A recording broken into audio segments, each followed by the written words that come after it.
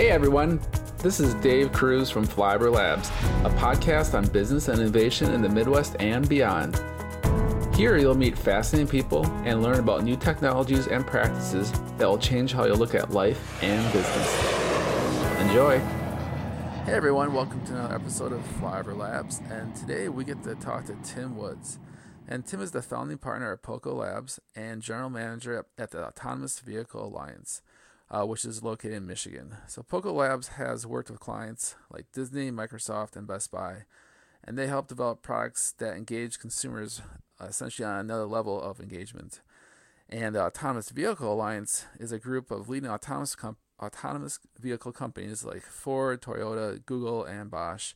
And the alliance focuses on issues around the consumer and how they're going to react and how their lives will change with autonomous vehicles, which is quite an interesting angle.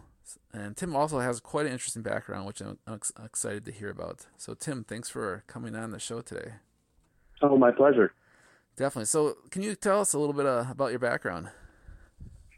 Sure. So kind of through happenstance and sheer luck, I think, ended up where I am today. I actually, I go way back, was going to be an electrical engineer and changed that to a business major and went into marketing and worked early on in my career in advertising. Had the very good luck of shifting from that industry to product development years and years ago, and have been in that space pretty much ever since, moving from just doing kind of marketing and sales and those sorts of things into pure consulting and kind of leveraging my marketing background in kind of new ways related to consumer research and the different tools that we use at Poco Labs to get to new opportunities for our clients. Nice. And what was some of the projects you worked on in your past, or one of the projects that kind of stands out? Oh, well, it's interesting. So I was working at a very, very traditional product development company early on in my career. And as the world started turning towards technology in the kind of the mid-90s, and when that industry had its first kind of downturn towards the end of the 90s, we had been doing some work in the connected home space.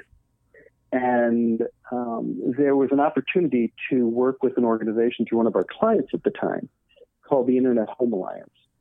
And it was a large organization that an important organization that nobody, quite frankly, has ever heard of. They had members such as Microsoft, Cisco, Panasonic, Intel, GM OnStar, Sears at the time, Best Buy.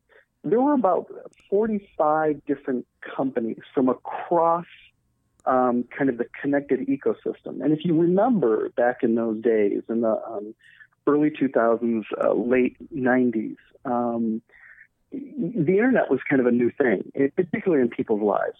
And what these companies knew and understood was it was going to kind of change everything. It was going to change their business models.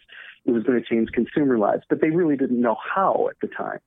And the IHA, the Internet Home Alliance, was an organization that was formed to apply ecosystem thinking to connectivity. And what was that going to mean? What were smart homes? How were they going to evolve? What was mobility going to look like? What was health and energy? All of these different topics around connectivity. And, back then we didn't have iPhones and we barely had mobile phones at that time. We just came out of the bag phone era. And it was interesting. And what they did is I ran the research program. We did 45 pieces of research, everything from very small projects all the way up to full-scale pilots. We built 20 smart connected kitchens in Boston. Wow. We developed one of the first mobile worker hotspots in a mall in Plano, Texas. We did some extraordinary work, and we realized a lot of interesting things through the work that we did. That organization basically ceased to exist after about 6 years. At that point in time, most of the companies that were involved were internalizing the information that they had learned from the organization and started to bring forward new products and new ideas around the connected home and mobility. And it was probably one of the most fruitful experiences that I ever had. And what was interesting about that is that led to the founding of Poco Labs, which is my company. And my partner in this is Tom Pavlak, and we're two very, very different birds. Tom is a designer by degree, yet thinks critically like an engineer about kind of the end product and how you make those things become real in the end. And my view is more kind of leaning towards the empathetic side of the consumer research side. But we share a same passion, I think, for finding out what's next for our customers and for consumers. And what was interesting for us is that as we started to move forward, the companies that were part of the Internet Home Alliance became customers of Poco Labs. Mm-hmm. And we worked on some extraordinary projects with Microsoft and the Xbox and Xbox One. We were the first consumer research product development company to ever do consumer testing for HoloLens, which is the augmented reality glasses that Microsoft has developed, which are phenomenal and interesting in their application capabilities all at the same time. We worked with Direct Energy. We worked with Disney and Intel on high-speed entertainment, customized, personalized entertainment delivery in Salt Lake City, Utah.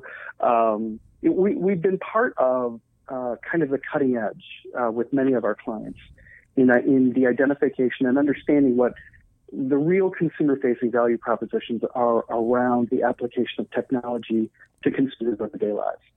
And we've been blessed in that way. And I will tell you that this evolution has been very interesting for us because being as old as we are, being there at the beginning of the connected home and how that evolved and how it surprised a lot of people, what was really interesting to us is about 2 years ago, we had worked on a project for a company called Spartan Motors. They were a client of ours. And if you're not familiar with Spartan Motors, and you might not be, they are a company located in Charlotte, Michigan. They make Spartan fire trucks. They make Utilimaster vans for like people like UPS and FedEx and things like that, and food trucks. And they brought us in and they said, we want to hire you to do this project. And the project was focused on kind of the future of firefighting. And one of the things that came out of that I can talk about because they let us talk about it is an autonomous drone. And the reason we came up with an autonomous drone for firefighting because, quite frankly, it addressed so many different concerns that large municipalities were fighting against related to their model and the money that they expend on fighting fires and maintaining a large fleet of fire trucks and that sort of thing. And our good friend there said to us, well, we don't know anything at this point in time about autonomy. Can you go find out things for us? So we did. We started digging what was going on. And as you know, David, this area around autonomy has exploded in the last 24 months. I mean, the refocus of an entire industry and ecosystem has been stunning, to say the least. But back 24 months ago, and it's not that long ago, what we realized is that a lot of companies were doing things because they were, quite frankly, capable of doing them, right? The technologies existed to develop an autonomous vehicle. Google had proven that. Delphi, all these others were kind of sticking their feet into it, throwing things against the wall, and doing some wonderful kind of proof points that would show up at places like the Consumer Electronics Show in Vegas. And Tom and I are sitting in one of our meeting rooms one day after the conclusion of the Spartan Motors thing, and we're talking about autonomy, and we're talking about constraints and opportunities and benefits, concerns, and everything else that you would typically go through. And I looked at Tom and I said, I swear to God, I've seen this before. I feel like I'm going through a rinse and repeat exercise. And quite frankly, although much more defined this time, this ecosystem is being defined for us in so many different ways. it was very similar to what we saw early on in connectivity and the smart home and mobility. People were doing things because they could, not necessarily because anyone wanted them, but because they could technically pull them off. And the reason, the sole purpose for the Internet Home Alliance, why the story is droning on so long, is that we were an organization that was going to focus not on the technical capabilities of doing connectivity, right? We weren't going to focus on Bluetooth. We weren't going to focus on broadband and Wi-Fi, although we leveraged those tools in what we did in pilots and things like that. What we focused on was identifying the consumer and customer-facing value propositions around connectivity itself. And that's where we saw an opportunity with autonomy. People were doing all of the technical things, right, that needed to happen. They were in development. They were refining LiDAR. They were doing all the things that they should be doing as engineers and technologists and software people. But what was happening very limitedly was a focus on what was going to be the consumer-facing value propositions around autonomy, what were going to be the customer-facing value propositions for people who were going to produce autonomous vehicles.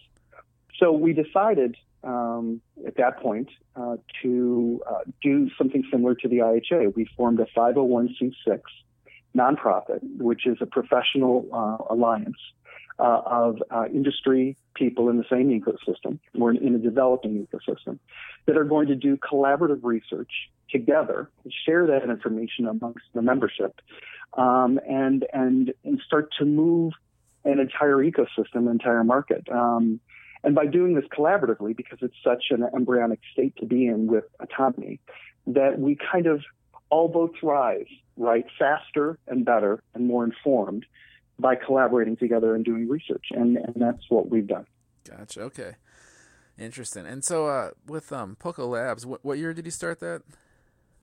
Poco Labs started, first we had one iteration of it, and then I would say, in essence, Poco Labs started in 2001. Okay.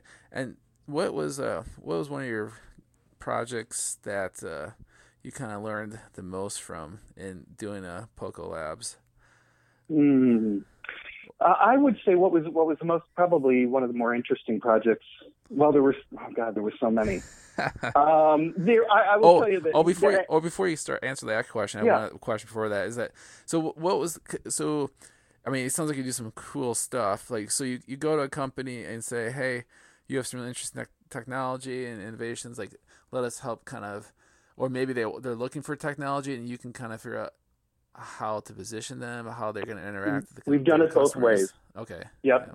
We've done it both ways. And sometimes they're trying to identify a new opportunity for a company that's been doing the same thing for the last 100 years, or they have a technology that's in development that they want to leverage and apply it to a solution for consumers, or quite frankly, they need help identifying a technology that will kind of take them to the next level. So we've worked in all three of those areas for our customers. Interesting. Okay. All right.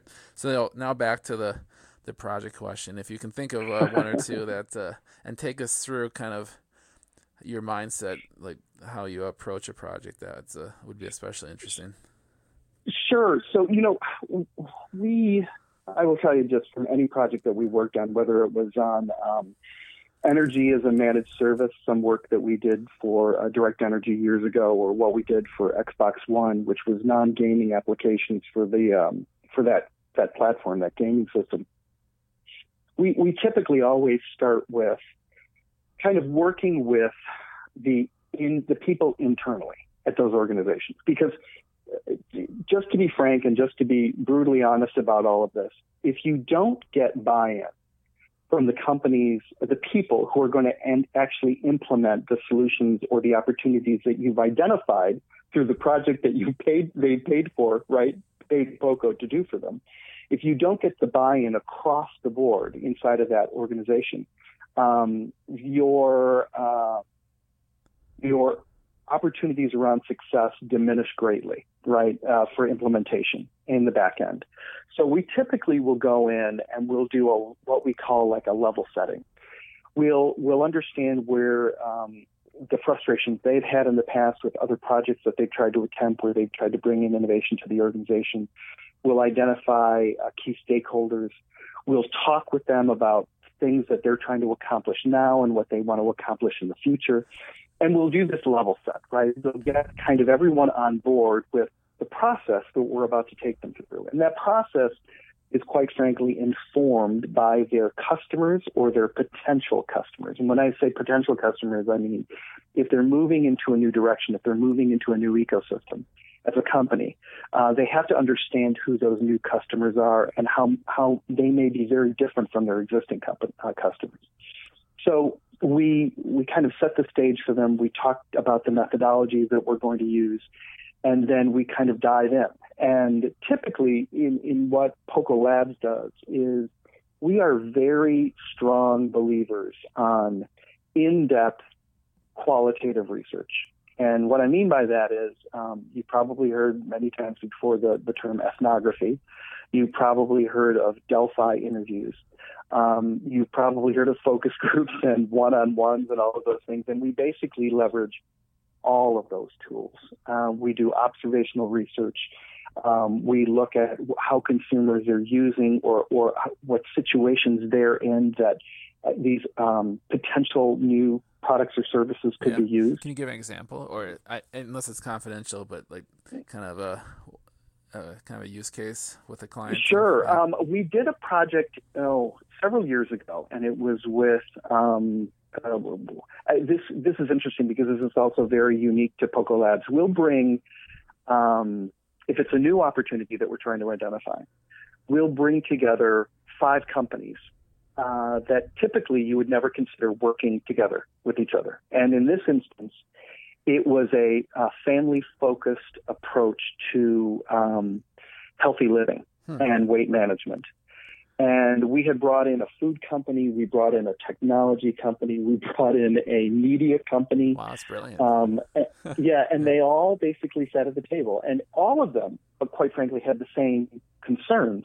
But they were all coming in it from and they were all looking for similar opportunities, but they were all coming at it from very, very different perspectives, as you can imagine. So we sat down with them, we talked to them, we talked about, kind of where things are today, where they could be in the future, how we could leverage technologies and things like that. And then we actually went into people's homes. We went through their cabinets. We watched them prepare meals. We sat down with the entire family, and we started talking about very sensitive issues about eating habits and about weight management and what did it mean. And there's, as you can probably well imagine, a tremendous amount of emotion wrapped up in this subject, particularly when you start to talk about obesity, when you talk about the level of failure for children in a home with obese parents, their success rate of not being obese as they grow older is very low. And the amount of unbelievable guilt that parents feel, right? And feel, although they have the knowledge and they know what's right from wrong, have a very difficult time breaking free of those habits. So we did both in kind of facility, we'd call it, right, a typical research facility. We did interviews with families, and then we did ethnography where we went into their homes. And it was extraordinarily interesting and very, I believe, rewarding in the end of how that information was used for writing articles, for focusing on food manufacturing, the use of technology to provide feedback loops for data to consumers on their progress and what they were doing. And this was pre-Fitbit. This was pre all of that kind of stuff. So that was one. That's I think one of the great examples of how kind of we approach these ecosystem opportunities, and it's really going in deep with consumers. What we know is, typically we would tell any of our customers, listen, if you're going to do quantitative research, that's great, but you need to do in-depth qualitative research first. You need to understand why people are answering the questions they are in the surveys that you're putting out, because If you don't, you're wholesale missing potentially huge opportunities. Yeah. Can you give an example of something that, and this might all be confidential, that you have picked up that, I don't know if you can think of one or if you can even mention it, but if you can't, that's okay. I have to ask. Yeah. No, it's a very valid question. It's kind of funny because, we come across them all the time, and we don't, it's kind of us. To us, we don't think of them necessarily as groundbreaking now, because you know what I mean. But I'll give you a very recent example. Okay. A very, very recent example. So the Autonomous Vehicle Alliance has just completed two major studies. One was on global consumer perceptions towards autonomy, which I can explain what that means as we move forward.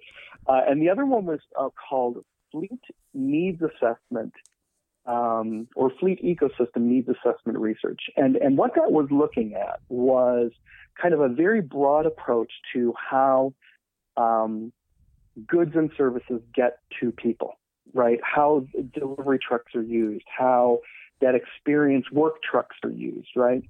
And there's kind of there was an initial upfront assumption by a lot of different people that when you built a delivery vehicle, you were taking the human out of it, right? You were removing them from that circumstance, and you were thereby kind of removing costs and streamlining the approach, right? But what we realized through the course of research, and this research was actually conducted by my business partner, Tom Panelak, is that the last thing you potentially want to do in an autonomous application around fleet vehicles or delivery is remove the individual. Huh.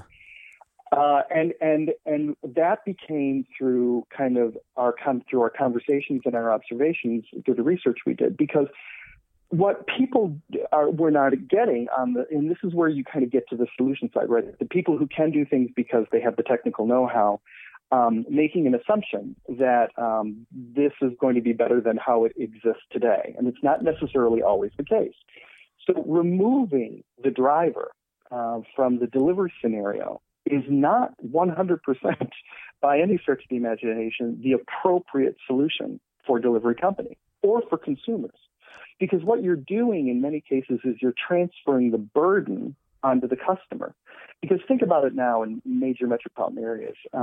Packages get delivered to the physical desktop of the individual who's receiving that letter or package or document or whatever, right?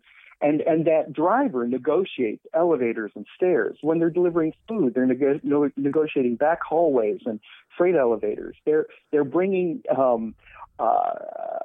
pallets and everything else into the building for these customers, right? Removing that individual places the burden onto the customer. But what you will find is that the companies themselves will tell you that individual is quite frankly a huge portion of the revenue equation for these companies, right? Because they develop relationships with the customer. They create new business opportunities. They become a part of the fabric of these communities. And then what autonomy can do, though, is make these people super efficient, right, with their times. They can do paperwork that they would typically be setting aside at the end of the day, an hour or an hour and a half of paperwork can be done in the vehicle while the vehicle is taking them from point A to point B. So that's a very current example of you find this stuff out because you do ride and drives, because you get out into their world, the customer's world, and you understand what is needed and what's not needed, and where the opportunities actually exist. Interesting. All right, and so I want to get into the Autonomous Vehicle Alliance, but before we do, one last question kind of around Poco Labs is where do you see a lot of projects fail? I mean, you talk a lot about doing the research and the kind of talking through use cases. Do you think the companies do not do enough of that, or are they asking the wrong questions, or are they doing too much quantitative work, not enough qualitative? It's probably a mix of everything, but sometimes we have worked with companies who will go nameless that actually do the process in reverse, which is they think they've identified an opportunity because they do a massive quant study, and then they go to prove it in qualitative, and it doesn't bear itself up because they've missed the mark, right? They may get there, but it's more painful to get there, right? And I think what, quite frankly, is when we had the economic downturn that we did, a lot of very talented people inside of some big organizations were let go or moved on to different places that, quite frankly, had kind of instilled in the organization this idea of how we were going to innovate, how we were going to move forward, what tools, what methodologies were we going to use, and quite frankly, more importantly, how were we going to spread those learnings through the organization? And I think companies are getting back to that now. But for a while there, it was very dark, and there wasn't a lot of innovation going on because of the economic downturn that we went through several years ago. So I think that's coming back, and I'm very pleased to see that. And it's interesting because, you, as old as I am, I've seen so many things come and go, so many different acronyms and terms used for some very basic tools that have always stood the test of time. So quite frankly, it really gets down to the subtleties of who's doing the work for you, and are they good? And are they efficient at doing it? Are they good communicators, both internally and with your consumers that they're talking to? And those are just key things that anybody should be looking at moving forward. Gotcha. To innovate and create new products and services. Gotcha. Okay. All right. So, let's talk about the Autonomous Vehicle Alliance, which is quite appropriate for this day and age. And is that one of the main things Poker Labs is working on now? Like, is that one of your main focus areas? Is autonomous vehicles? It's certainly one of our areas of focus. We're still working on other projects, but it's a big animal, and it's interesting because our board is made up of General Motors, Ford Motor Company, Allstate Insurance, Cox Automotive out of Atlanta, and FCA Chrysler, Fiat Chrysler, who are, but quite frankly, our newest board member. And we started basically May of last year. Wow. Is when we kicked off the organization. So they're on our board, right? Big behemoth companies, right? Who all have a very different lens that they're looking through. Very similar in the sense of what they're trying to accomplish, except when you take into account Cox Automotive and Allstate, very different perspectives on the world, right? And then we have people below them, contributing members who are not on the board, but still very vital to the organization. Magna International, Spartan Motors, who I referred to very early on, who is our fire engine and Utilimaster customer. And then Taubman, which a lot of people don't know who Taubman is. They're traded on the New York Stock Exchange. They are one of the largest luxury mall developers in the U.S. Oh, yeah. I'm surprised they're on it. That's cool. Okay. It's always a surprise for everybody. Yeah. But when you think about it, when you think about their business as providing these environments for retailers, right? When you think about how they have probably owned more parking spaces, and I could say this about Simon or Westfield or anyone else in that space, who are mall developer companies, but they own more parking spaces than they do retail space. Yes. There's more dedicated space to parking than there is to retail. When you start to think about their business as a whole, you understand their need to understand what an autonomous vehicle is going to do to their business in the next 10, 15, 20 years, because they're making some big bets on where they're going to be placing their infrastructure, right, in the years to come. So, and they're great partners, working with the OEMs and working with everyone else at the alliance. And we're quite frankly, and as we always are, is looking for new members to join the organization, because quite frankly, the more and different perspectives, like Taubman's, like Allstate's, like Cox Automotive and Magna, the more you bring into an organization like this, the more robust it becomes and the more better informed it becomes for everybody in the ecosystem that's developing around autonomy. So how did you, because you guys started this, right?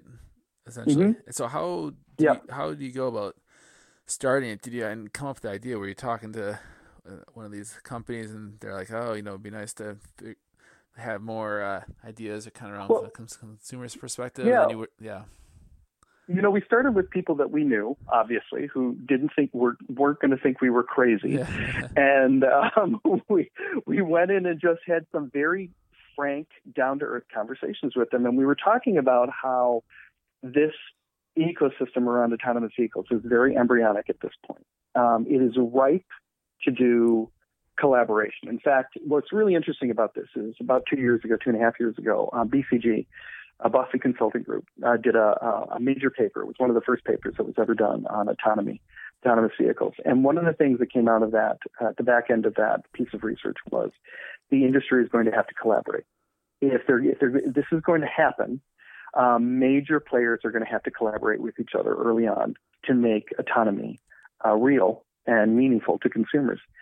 And that was one of the things that we believed wholeheartedly. So when we started the conversations and we were talking with our friends at General Motors and Ford and others, we were basically sharing with them that this is the right time to be doing this. This is the right time to sit down and start talking about autonomy, but in a much bigger way, that it wasn't necessarily just about the vehicles and how we were going to make them run, but what were the vehicles going to do to change how consumers live their lives?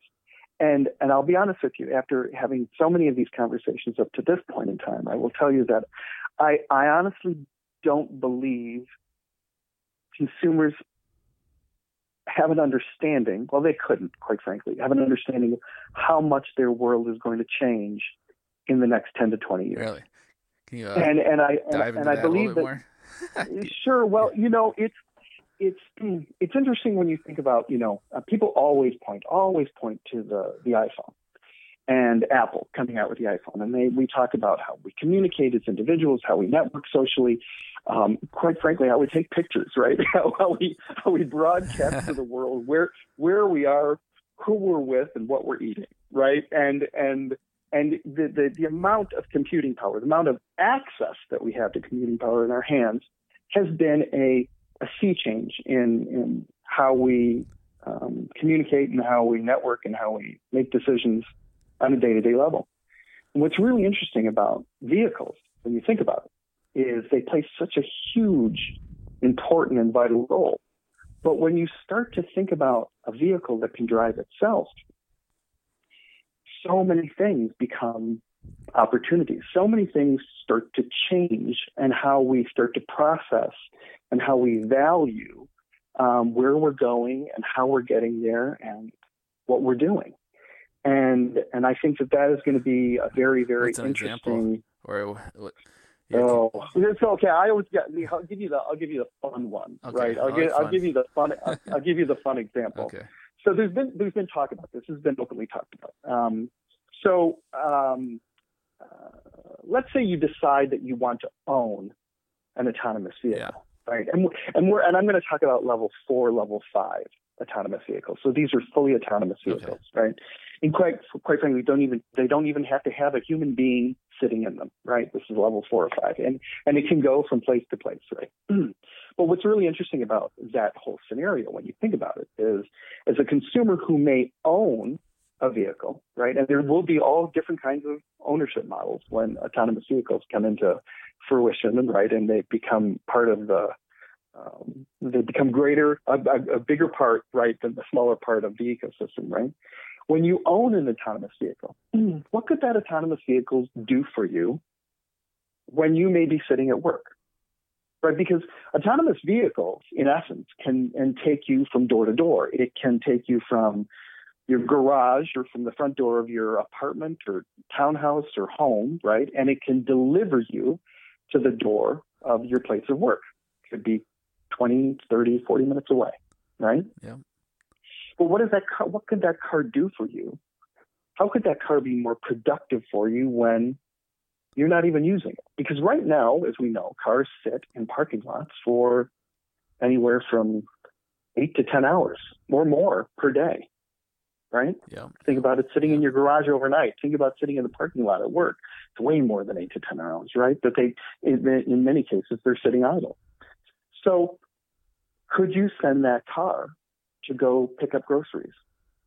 Could that car go pick up your dry cleaning? Could that car be lent out to people like UPS and FedEx and the United States Postal Service, and you just give access to them, or Uber or Lyft or anyone else, and that car starts to generate money for you? It starts paying for itself when you're sitting working. So it's a very different way of thinking about autonomy, right? And it's about, it's sometimes it's meaningless to say to certain people, okay, well, what's the killer app, right? What's the use case that we're going for? But when you start to interpret it that way, when you start to actually show consumers what an autonomous vehicle could do and how they could interact with it, it becomes way more meaningful. And quite frankly, the level of fear and mistrust starts to diminish because the value propositions become greater than those fears or that distrust. Gotcha. Okay. So that's just one example of a different way to look at it, right? That car becomes a revenue source for you when you are working. Gotcha. Okay. We're not using that car. So we only have a few more minutes left, so I got a few more questions, so we'll have to go a little more rapid fire here. Sure. If that's, but because there's definitely different questions I have for you, and let's see, how.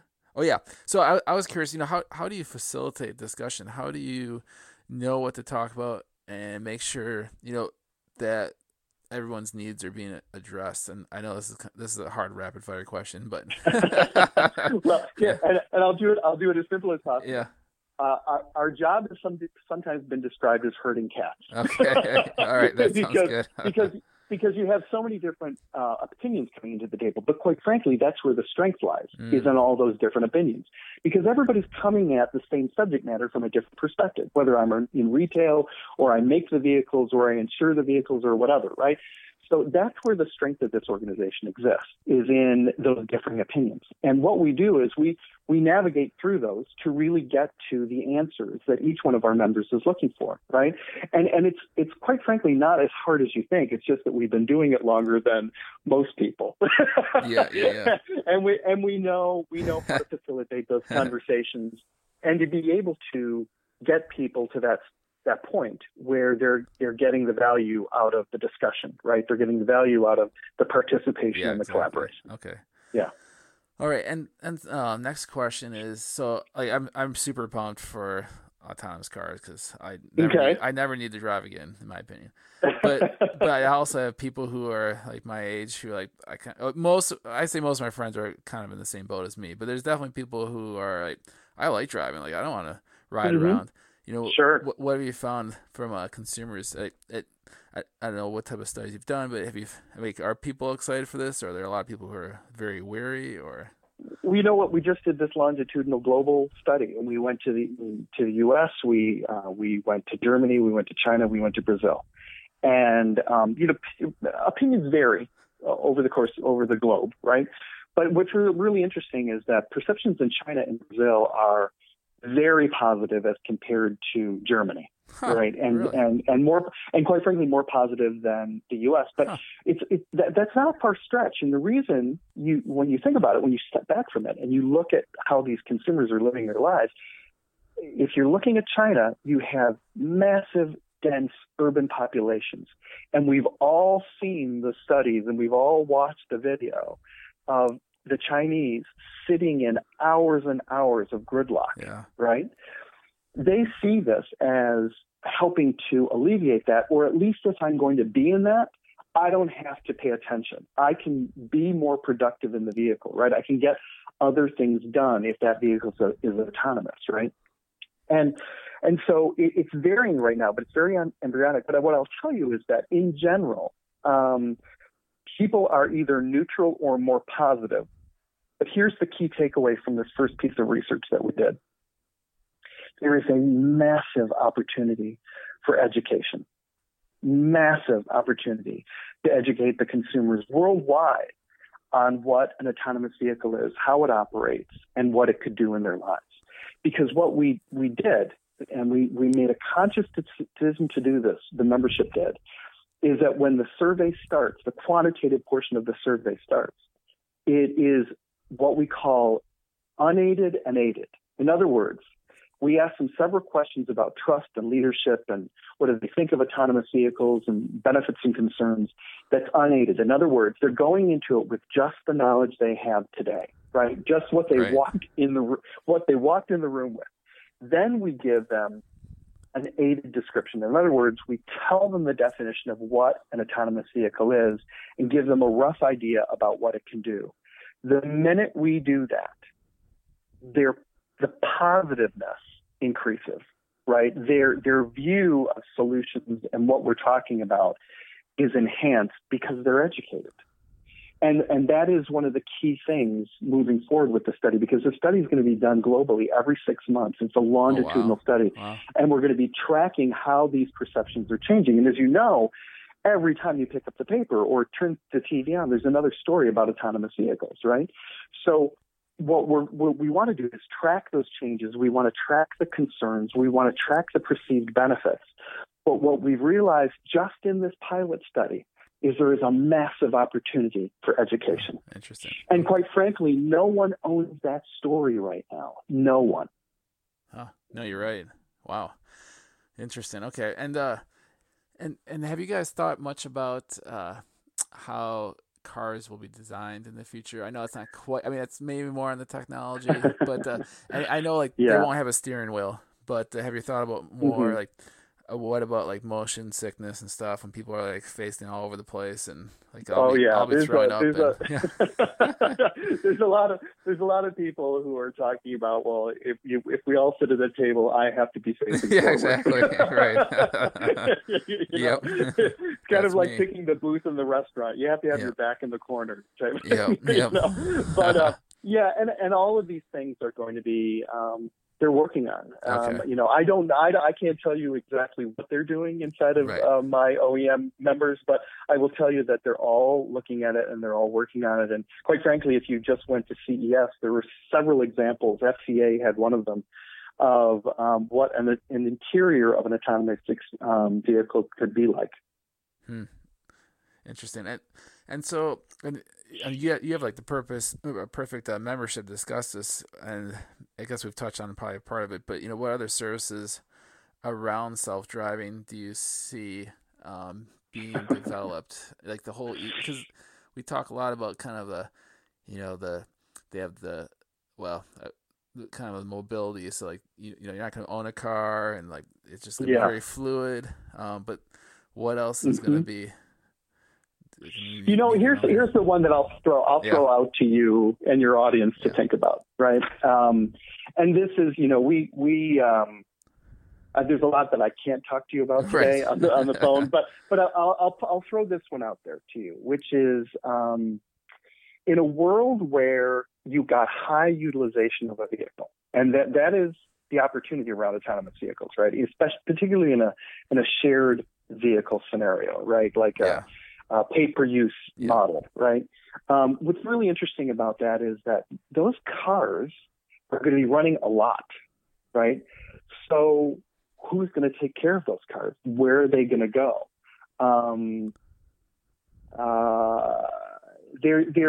There's opportunities there. I believe there's some big opportunities there in the sense of maintenance and what do they look like and how do we keep them ready for the road and that sort of thing. It's no answers, but it's going to be interesting. High utilization brings a whole set of concerns and opportunities. Yeah, no, you're right. Like there's going to be a huge amount of maintenance compared to a normal car now. Well, and here's the other part about that, which is, are they going to be internal combustion? Are they going to be all electric? Are they going to be hydrogen propulsion? those are big questions, and we're not the tech guys. That's something that's being worked on. But I think that there's some consumer perceptions out there that these vehicles are not necessarily going to be powered the same way that our vehicles of today are. No. Okay. Interesting. All right. So one more question, and this is more Sure. just because you're not going to know the answer because no one does. But you're kind of in the middle of this, so I have to ask. And I had this CEO of Nutanome on here, so I asked him the same question. And so I'm curious if you had a guess when's gonna, and I'm curious based on kind of experience too with the Home Connected Alliance. Like that took a while to come to fruition. Yep. So I'm curious here, how soon will we be able to see in one city a level 5 kind of autonomy service? Like I know they're doing trials now, but like an actual service where how soon do you think we'll see something like that? Well, let me preface this. If you would have asked me that question 24 months ago, my answer would have been completely different. If you would have asked it to me 12 months ago, it would have been different than the 24 months. And now that you're asking me this today, I will tell you that, and this has nothing to do with my numbers or the AVA or views thereof. But if you're asking me personally, Tim Woods, what do I think? I believe we are going to see a service in a dense urban city in 3 years. Really? And it could, although trialing, could happen sooner. But I believe that we're going to see a service in 3 years. We haven't and released... it will be it will be in a very defined geo-fenced area. But it will I believe it will personally, I believe it will happen. And I believe that is when we're going to see changes in consumer. That's where we're going to see the biggest changes in consumer perceptions towards autonomous vehicles. Interesting. Oh man, yeah, I can't wait. And actually, I mean, that's a pretty well educated opinion because, well, the CEO in Nutanome gave pretty much the same answer. I know that has not been released yet, so you have not heard that. So that was he said exactly the same thing almost. It was, I think his is maybe more like 3 to 4, but he said in the dense area of defined, and that's awesome. All right, well, good. I'm holding both of you guys to it now because I want to see it. I'll fly out to wherever that is and participate. Oh, okay, that's a deal. Me too. Oh man, well, Tim, this has been awesome. So I think that's a good way to end. I really appreciate your time, your thoughts. You've done a lot of interesting stuff. I could probably talk about one project with you for like 3 hours, but well, that would be fun. And if you want to do that in the future, I'd love to. Yeah, that could be interesting to dissect one project someday. But no, definitely appreciate it. So thanks for coming on the show, Tim. No problem. And just a real quick question, David. Will you be able to send me a link? Oh yeah. Yep. Awesome. Yeah, awesome. Definitely. So and thanks everyone for listening to another episode of Flyover Labs. As always, I greatly appreciate it, and we'll see you next time. Thanks, Tim. Take care. Everyone.